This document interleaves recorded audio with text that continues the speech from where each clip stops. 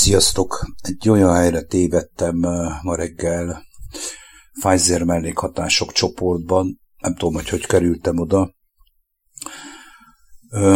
Megmondom őszintén, hogy azt láthattam Isten kegyelméből, hogy mindenki küszködik a mellékhatásokkal, tehát az oltásoknak a mellékhatásaival. Vannak nagyon durva fotók is, amik meg vannak osztva.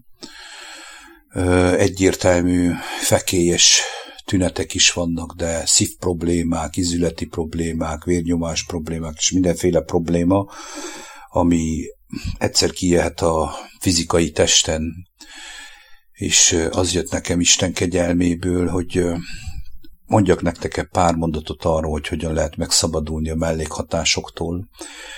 Először is elmondanám nektek, hogy hogyan nem lehet megszabadulni, és utána azt, hogy hogyan lehetne megszabadulni azoknak, akik veszik a fáradtságot, a bátorságot, és őszintén, tiszta szívvel a Teremtő jó atyánkhoz kiáltanak, aki Krisztus Jézusban kijelentette a teljes igazságot, kijelentette az életet. Tehát hogyan nem lehet megszabadulni, én Isten kegyelméből megértettem. Tehát addig, amíg az ember a gyökereivel nem akar találkozni a problémának, addig semmi esélye nincs. És a gyökerei a problémának ott kezdődnek, hogy egyáltalán hogy került bele az ember ebben a helyzetben.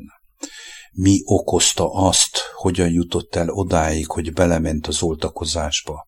Amíg az ember nem szembesül evel lélek által, esélye nincs, hogy megszabaduljon ettől a mellékhatástól, és a mellékhatásból való kezelés és gyógyulás is Isten kegyelméből lélek által történhetik meg. Tehát hogyan nem lehet megszabadulni úgy addig, amíg az ember nem lépi meg ezt, sőt, újra és újra elköveti azt a hibát, hogy felül a hivatalos mainstream orvostudománynak, ugye, ami valójában beoltotta őt is, belevezette őt a fenevad rendszerén keresztül abba, hogy igenis ez az egyetlen megoldás, ez a menekülés az embernek, ez az egyetlen lehetőség az életben maradásnak, ez egy óriási nagy hitetés, megvezetés volt a fenevad rendszerén keresztül, ez egy tudatos, előkészített, úgy is mondhatnám nektek, hogy protokoll, hisz egyértelmű, hogy protokollszerűen hajtották végre az egészet. A úgynevezett egészségügyi világ diktatúra, világ maffia előkészítésével, tehát a WHO segedelmével, így mondhatnám, végrehajtott protokoll szerint, és a médián keresztül félelem, gerjesztés és hitetésen keresztül jutott be az ember, és azok, akik most ajánlják, és akik ezekhez fordulnak, tehát úgy mondom, hogy az orvostudományhoz, ezek nem tudnak már az emberen segíteni, és megmondom miért, mert valójában a probléma gyökere az a lélekben kezdődött el valamikor, és mindenkinek egyen-egyenként történt meg, és ez nem vádlás, hanem ez egy szembesülés lehetősége azoknak, akik a Teremtő jó atyánkhoz fordulnak, és hozzá kiáltanak, ő megmutassa igazából a probléma gyökerét. És nem hagyhatom ki, hogy beszéljek az alternatív megoldásokról is, amit kínál a világ, hisz milliónyi lehetőséget kínál a világ, alternatív megoldás, alternatív gyógyászat, alternatív médián keresztül, ami pontosan ugyanúgy elhiteti az embereket, pontosan úgy sebkötözi, semmire nem jó, ideiglenes megoldások, porhintés az egész, sőt, még jobban benne tartsa az embert a hitetésben, mert legyünk őszinték, hogy az emberek többség, akik ezektől a mellékhatásoktól szenvednek, azok már szembesültek avval a ténnyel, avval az igazsággal, hogy mi az, amiben belemasíroztak. Akkor most jön az alternatív gyógyászat, az alternatív megoldások, és tovább hiteti, hogy a tüske fehérjét hogy lehet semlegesíteni, meg minden emberek. Ti tudjátok, mindenki azt csinál, amit akar, de ez is egy óriási nagy hazugság. A nagyobb hazugság, nagyobb csapda tud lenni, mert nem akar, még elterelnek attól is, hogy szembesülj a probléma gyökerével, tehát keresd a probléma gyökerét, hogy miért jutottál ilyen helyzetben, mi jutottunk ilyen helyzetben, azok, akik belementek a fenevad rendszerének a hitetésében, mert legyünk őszinték, hogy olyan mélyen le vagyunk butítva, pontosan azt gondoljuk magunkról, hogy okosak vagyunk, nem, olyan mélyen el vagyunk terelve az élet forrásától, annak ismeretétől, maga az Istennek a személyes ismeretétől, ami kijelentetett Krisztus Jézus által, hogy azt gondoljuk magunkról, hogy mi ismerjük a megoldást. Tehát olyan mélyen el vagyunk terelve, hogy azt gondoltuk magunkról, hogy mi tudjuk a megoldást. Tehát azért mentünk bele ezekben a játszmakba, azért mentünk bele ezekben a dolgokba, és mindennek van következménye, kedves hallgatók. Tehát szembesülni kell valahogy azoknak a következményeivel, aminek a következménye nyilvánvalóvá kell legyen. Tehát egyértelmű, hogy az ember fizikai teste sem azért van teremtve, hogy méregdózisokat nyomogassanak benne, holmi mérgeket, mindegy, hogy minek nevezzük ezt. Na de elsősorban itt minden a lélekről szól. Isten szemszögéből a lelkednek a szembesülésével kellene találkozzál az ő kegyelméből, az ő akarata szerint. Az a kérdés, hogy az ember meg tudja lépni alázatosan ezt a lépést, Istenhez tud-e kiáltani, hogy jelentse ki az igazságot. Mert most ez a kis álbékesség, ami adatott nekünk, ez lehetőség lenne arra, hogy a mellékhatásokkal szembesüljön az ember. Tehát elsősorban, és most nagyon lassan és egyszerűen mondom, tehát a mellékhatásoknak a gyökere az a lélekben kezdődött el valamikor. Benned, belül, bent, és a gyógyulás is belülről történnek kifele, mert az ember egyszerre lélek, és utána test, és nem fordítva van, hogy a testnek van, egészséges testnek van egészséges lelke, hanem az egészséges léleknek lesz egészséges teste, van egészséges teste. Na most, hogy nagyon egyszerűen mondjam, az Isten az lélek, tehát ő belelát mindenkibe, ő a szívek és a vesék vizsgálója. Ő tudja nekem személyesen megmutatni a gyökerét a problémának, hogy miért mentem bele ebben az egészben, miért vagyok benne ebben az egészben. Ő tud kijelenteni mindent, amit már ki is jelentett Jézus Krisztus által, mert Krisztus az út, az igazság és az élet. Hogyha te ezt meg akarod ismerni, és megismered, többet nem lesz szükséged neked arra, hogy bárki is téged kezeljen, mert ő lesz a doktorod. Hisz Jézus egyértelműen kijelentette magáról, ugye? Milyen kemény beszéd lehet a mai okos embernek, hogy ne nevezzetek senkit doktornak, mert ő az egyedüli doktorunk.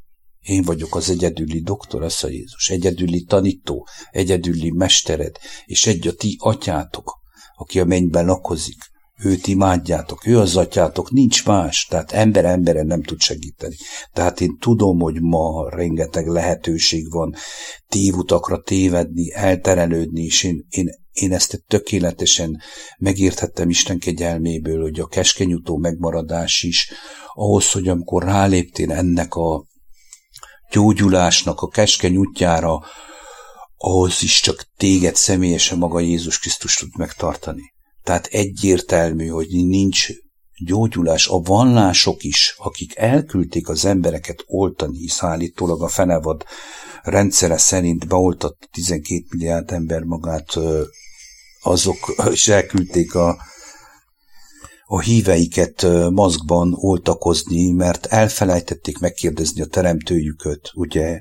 És most hangsúlyoznám, kimondottan a keresztény vallásnak mondanám ezt, ami le van írva a teremtések könyvében, hogy az Isten nem teremtett semmi rosszat, és minden, amit teremtett jó, és minden, amit teremtett, azt megáldotta, hogy ez igaz-e. Igaz-e? Hát ki? Milyen Istent imádnak? Milyen Istent mutatott meg Jézus Krisztus? Milyen atyát? Hogy akkor hazudott nekünk? Hogy ő teremtett vírusokat, teremtett ilyen mindenféle járványokat? Nem, emberek, tudom, hogy ez botrány. Aki személyesen ismeri a teremtőit, az tudja, hogy az Istennek az igazságában, a valóságában nincs semmilyen vírus, nincs semmilyen betegség. de ezt csak akkor tudod megérteni, és akkor tudod fölfogni lélek által, hogyha hozzáfordul személyesen. Na így lehetne kigyógyulni a mellékhatásokból, a Pfizer mellékhatásokból is. Ez egy lehetőség még mindig, hiába, hogy már nagyon sokan beadtak 2-3. Igen, szembesültek az emberek, és tudom, hogy kemény dolgokba estek bele, kemény szembesülések vannak, de ha addig, hogy te eljuttál idáig, hogy eljuttál idáig, annak a gyökerét kell megismerni, hogy miért mentél bele ebbe az egészbe. Ez nem egy vádlás, hanem ez lehetőség arra, hogy igenis megismerjem azt, hogy ne jussak el odáig, hogy a testemet elveszítem, és a lelkemet is vele együtt. Ugye, hogy Jézus kijelentette, hogy ne attól féljetek, aki a testeteket megöli, de a lelketekkel nem tud mit kezdeni, hanem attól féljetek, aki a testeteket is, és a lelketeket is el tudja küldeni a Gehenna tüzébe, tehát a pokolba, tehát megsemmisít teljesen. Mert te sokkal többre vagy teremtve, az, aki teremtette a mennyet és a földet, megteremtett téged is, az életre hív, az ő ismeretére, és ezt nem rejtette el senki elől.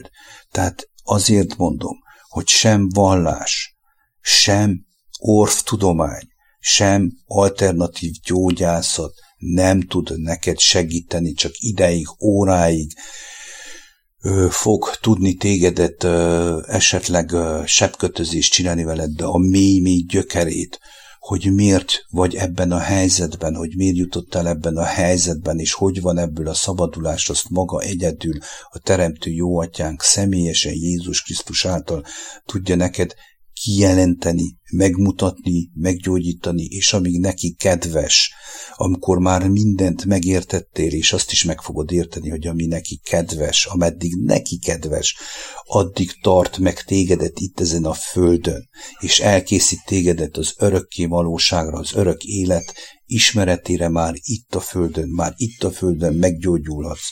Akárha tested is beteg, de a lelked szabad lesz, a lelked egészséges lesz, mert az Istennek minden lehetséges. Embereknél ez lehetetlen, ez ki van jelentve, le van írva. Tehát kedves hallgató, kedves embertársaim, ez egy életre hívó szó. Ne keményítsd meg a szívedet, hogyha hallod az életre hívó szót. Mert az a világ, amit mi alkottunk magunknak, és amiben hiszünk, és amit éltetünk egyértelműen, hogy a pusztulásunkat fogja okozni. Ezt tehát mi csináltuk, ehhez Istennek semmi köze nincs. Tehát, hogyha hallod az életre hívó szót, ne keményíts meg a szívedet, hanem kiálts Istenhez, mert azt mondja, hogy én válaszolok mindenkinek.